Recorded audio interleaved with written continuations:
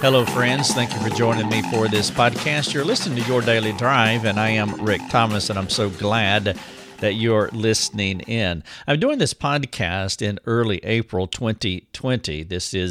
We're right in the coronavirus scare, and this is what will go down in the history books, the pandemic that is wrapping our globe and changing our lives. It has shut us down for the most part, and it has been also a season of reflection. I've had a number of people who have written into me, and they said I'm reevaluating my life. I'm thinking about things in ways that I haven't thought before, and a lot of it is tied to three things: how things used to be, and I'm talking about the past that they had 3 weeks ago, 2 months ago. And so they're thinking about how things used to be, and of course they're thinking about where they are today. And then many of them are struggling with fear about the future, and it is reasonable. I do understand that, because we have been living a certain way that has been good for most of the world. I mean, just last year I recall saying that poverty is less than it has ever been. Our life expectancy is as good as it has been. Health issues are better than they have been. And financially, the whole world is doing better across the board. And so things have been going rather well. And now all of a sudden, the whole globe has hit a wall.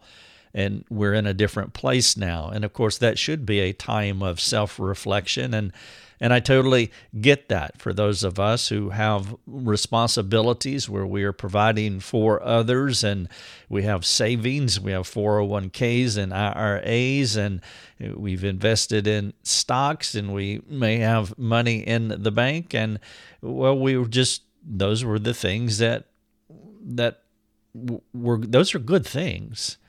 Those are not bad things, but now everything is being turned upside down, and so we are evaluating and reassessing where we are, and that's what I want to talk about in this podcast. But I want to come at it from the angle of our Christian life, because there is one stabilizing factor that is in all of our lives. Those of us who are believers, we have a surer foundation than our stocks, and we have a surer foundation than the luxuries that we have enjoyed for a long time. And that's where I want to make an appeal to you in this podcast, that you do reassess. And I know many of you are, but this is a time to take inventory, not to navel gaze and not to go into any kind of despair or guilt. I don't want to do that to you, and I'm not suggesting that you do, but as you would look into your pantry and see what food you have in store and what you need to go get, well, this is a great opportunity to look at your Christian life, your experience with God, and ask the question, where are you? And so I've titled this podcast, 4 Stages to the Christian Life. Where are you? And you can read this podcast if you would like. I would love for you to do that. Go to our website, look for that title. You can go in the search box and type some version of that title in the search box, and you can read the article and also share it. There's a lot of folks who are meeting online these days, and the phone, having phone conversations. Some folks are meeting in parking lots where they are sitting in their respective cars and talking to each other and maintaining what we have now called social distancing. If that wasn't a label in the dictionary, it will be added this year, I'm quite sure. But I would love for you to share this article however you can, and there are many ways of doing that. Let me also add that because there has been a ramp up in stay-at-home time as we are sheltering in place, we have been producing more videos than we have in the past. We produced 9 over the past couple of weeks, and we will continue to produce them, and you can find them all on YouTube. And so if you're looking for solid, good Christian resources, then I would appeal to you to go to our YouTube channel, and you can also, there's all kinds of videos. There's a couple of hundred of them that you can work through. There are short ones that are 90 seconds and less. And then I'm starting now to put our podcast also on video. And so there's a few of them as well that go up to 30 minutes. And so you're welcome to watch and share those as well. All right, let me jump into this podcast. 4 stages to the Christian life. The question is, where are you? The Christian life is progressive and transforming, meaning we are incrementally moving forward, and as we are doing that, we are changing. To hang with Jesus means to be moving, growing, and changing. It's a privilege of grace to experience a transformation that leads to maturity. But we're not all in the same place. There are stages of the Christian life. And so as you listen to this podcast, my appeal to you is that you will assess yourself to see how you are doing with these 4 stages of the Christian life. Let me start with a marriage analogy. Being a Christian, it's not like choosing an outfit where you dress according to the occasion. Christianity is something that happens inside of you. And so it's not like I'm going to wear this today and then I'm going somewhere else, I'll wear that tomorrow. No, Christianity is happening in you all the time, and it continues to change you throughout your life. It's a transformation, but it's also like an exploration that matures you. Let me give you the marriage analogy. Maybe you are married. Do you remember the first time you met your spouse? You dated each other, you liked each other, you eventually tied the knot. Shortly after your wedding day, it stagnated. There was nothing else new or to discover. And so you pursued other interests. Okay, I'm only kidding. That didn't happen to you because you don't do that. Stagnation is not the sign of a healthy marriage. A biblical marriage is like a couple walking into an endless garden. The wedding gate is only the entrance to the endless garden of all yet to be perceived beauty of what you're going to experience.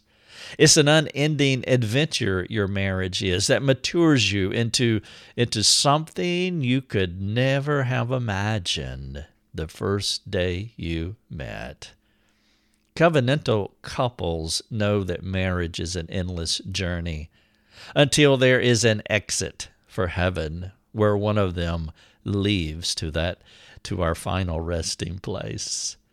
The lovers enjoy a shared experience. Being with Christ is similar to that, but better. Salvation is the door. That's the wedding day. That's the gate. Salvation is the door through which you enter into an unending journey. You learn more, you love more, you change more, you mature more. The fun days in the beginning are great. And I know many of you, as you reflect back on your marriage before kids, maybe you had money back then. You definitely had more time. And those were wonderful times. First love, that marriage, that early season.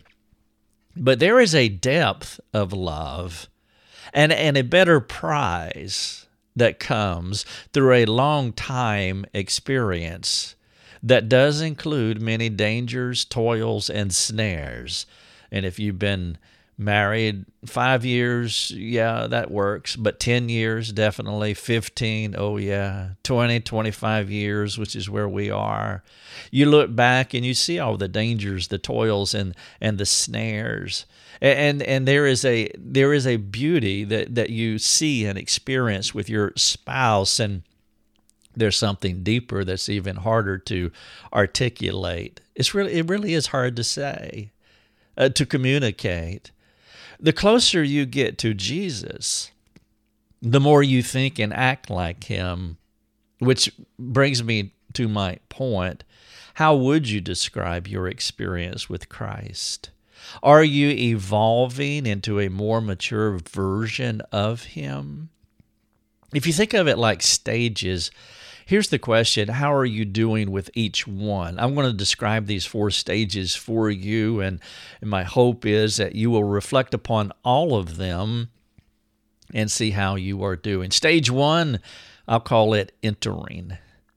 You are entering. It's the starting point in a person's relationship with Christ. To become a Christian, though this point is evident, it's not apparent to everyone. It's evident to you, I'm sure, but everyone, it's not that apparent that this is the beginning of the Christian experience. If you are not a Christian, you have no journey with Jesus or a positive relationship with God. I say it that way, a positive relationship with God, because you do have an experience with God, but it's not a pleasant one, even though you might not know that. In John 3:36, Jesus said it this way: whoever believes in the Son has eternal life.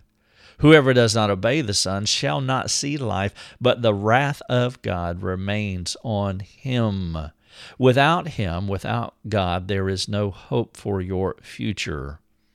Jesus did not want Nicodemus to be surprised about what he needed to do, so he told him plainly that he needed to be born again in John 3:7. Nick was born the first time from sinful parents, but to experience the Lord, he had to go through a rebirth, which is what we call regeneration, to be generated again, regeneration, to be born again.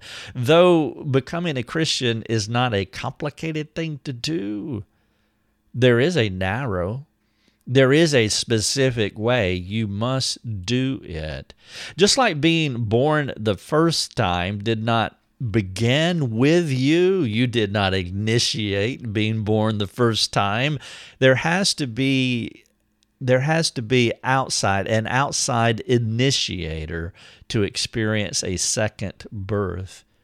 You cooperate with God. Yes, it's a cooperative salvation.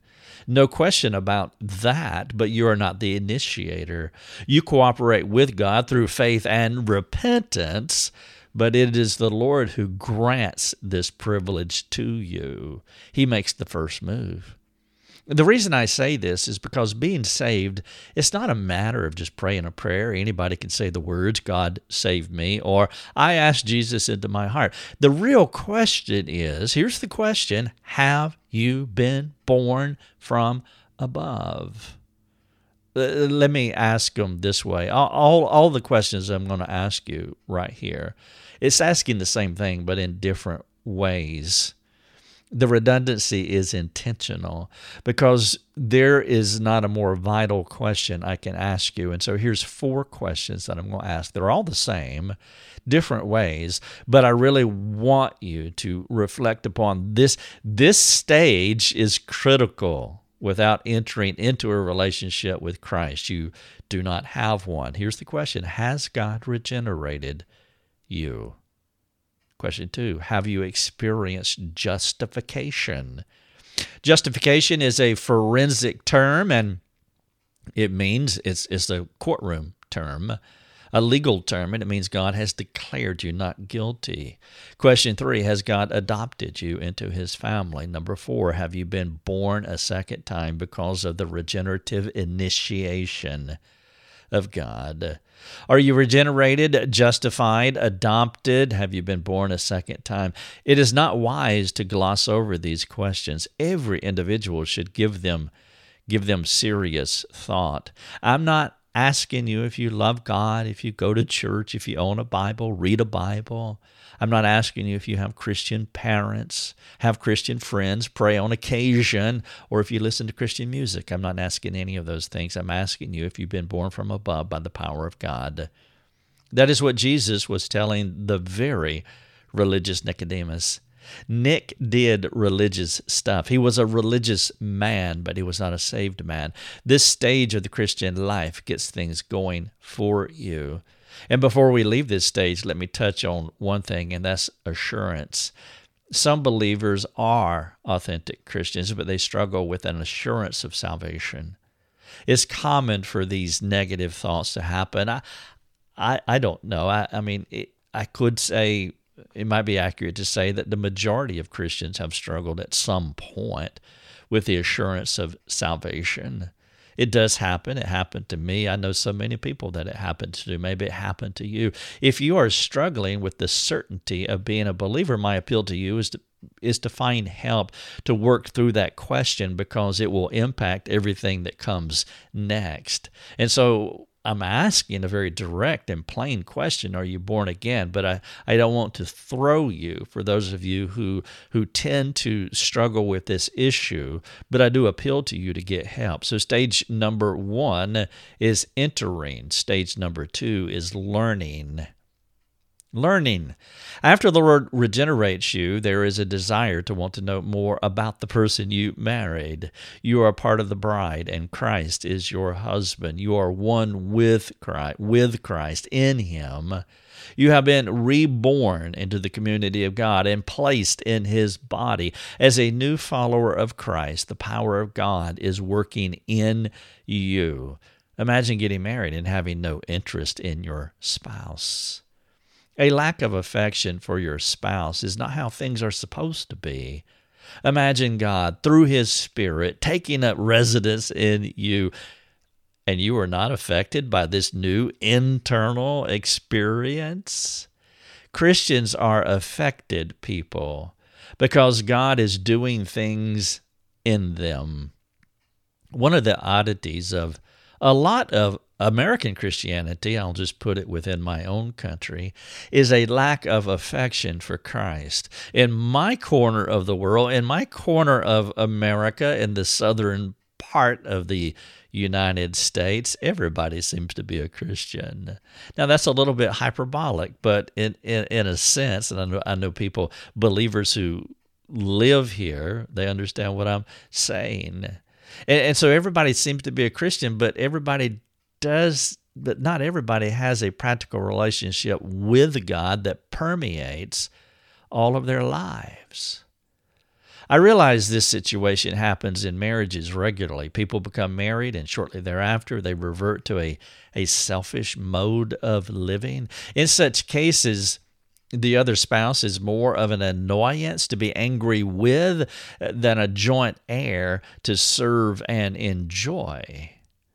It is a theological oddity for this to happen with the God of the universe who inhabits the person.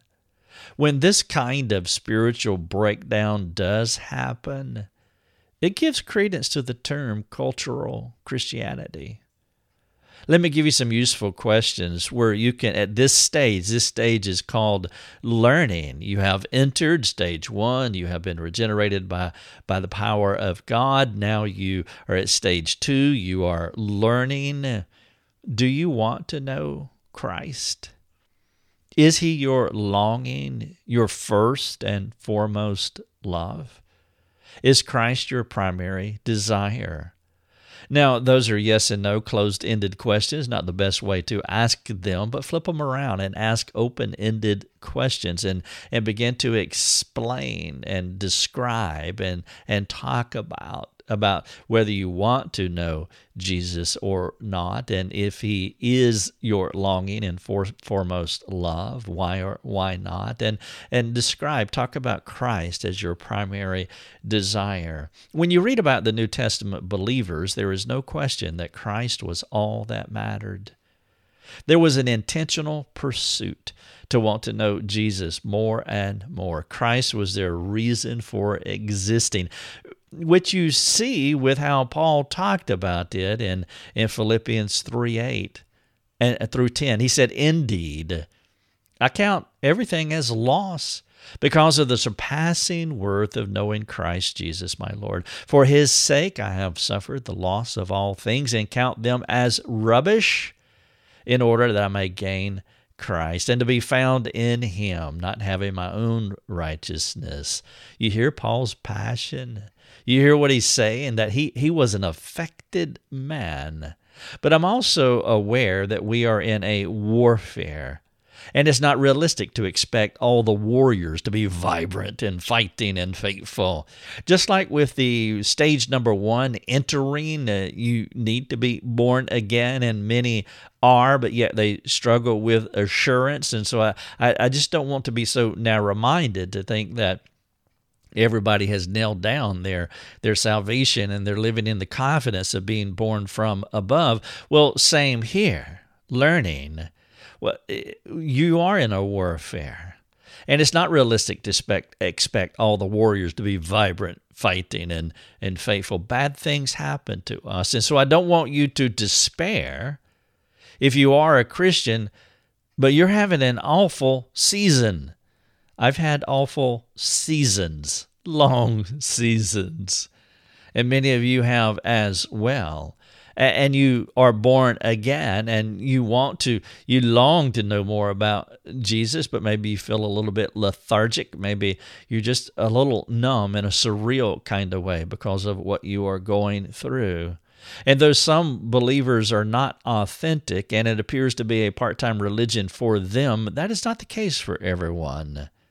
Some Christians do want to fight the good fight, but their circumstances have dealt a strategic blow to their faith. If you're struggling and you need help getting off the mat again, please let us know. I have a link here in this article where you can click on it and come to our free community forum, and it'd be our pleasure to chat with you and help you. Let us be that come alongside friend as you navigate through your Christian faith during this down season that you have. So stage 1 is entering, stage 2 is learning, stage 3 is imitating. And so let's say entering, stage 1, has God supernaturally intervened in your life and regenerated you by his power? Stage 2 is your life's passion about learning more of him in all the ways that you can. Then stage 3, imitating. If these things are true for you, then your imitation of Christ is vibrant. You have a vibrant imitation of Christ. Similar to a healthy marriage, the more you assimilate into each other, the more you genuinely become like each other. This is what we call one flesh in the biblical world as far as marriage is concerned. And though sanctification is like a marriage in the sense that I have been using it, the analogy does break down at this point. I do not assimilate into Christ and him into me so that we can be the best possible versions of ourselves. Unlike a human marriage, I do not give Christ my best qualities, and he gives me his best qualities, and between the two of us, we become the best we can be. Now, maybe in marriage that works, strengthen weaknesses, and you assimilate and become the best versions of yourselves. Well, that's where the analogy breaks down. I have no goodness, period.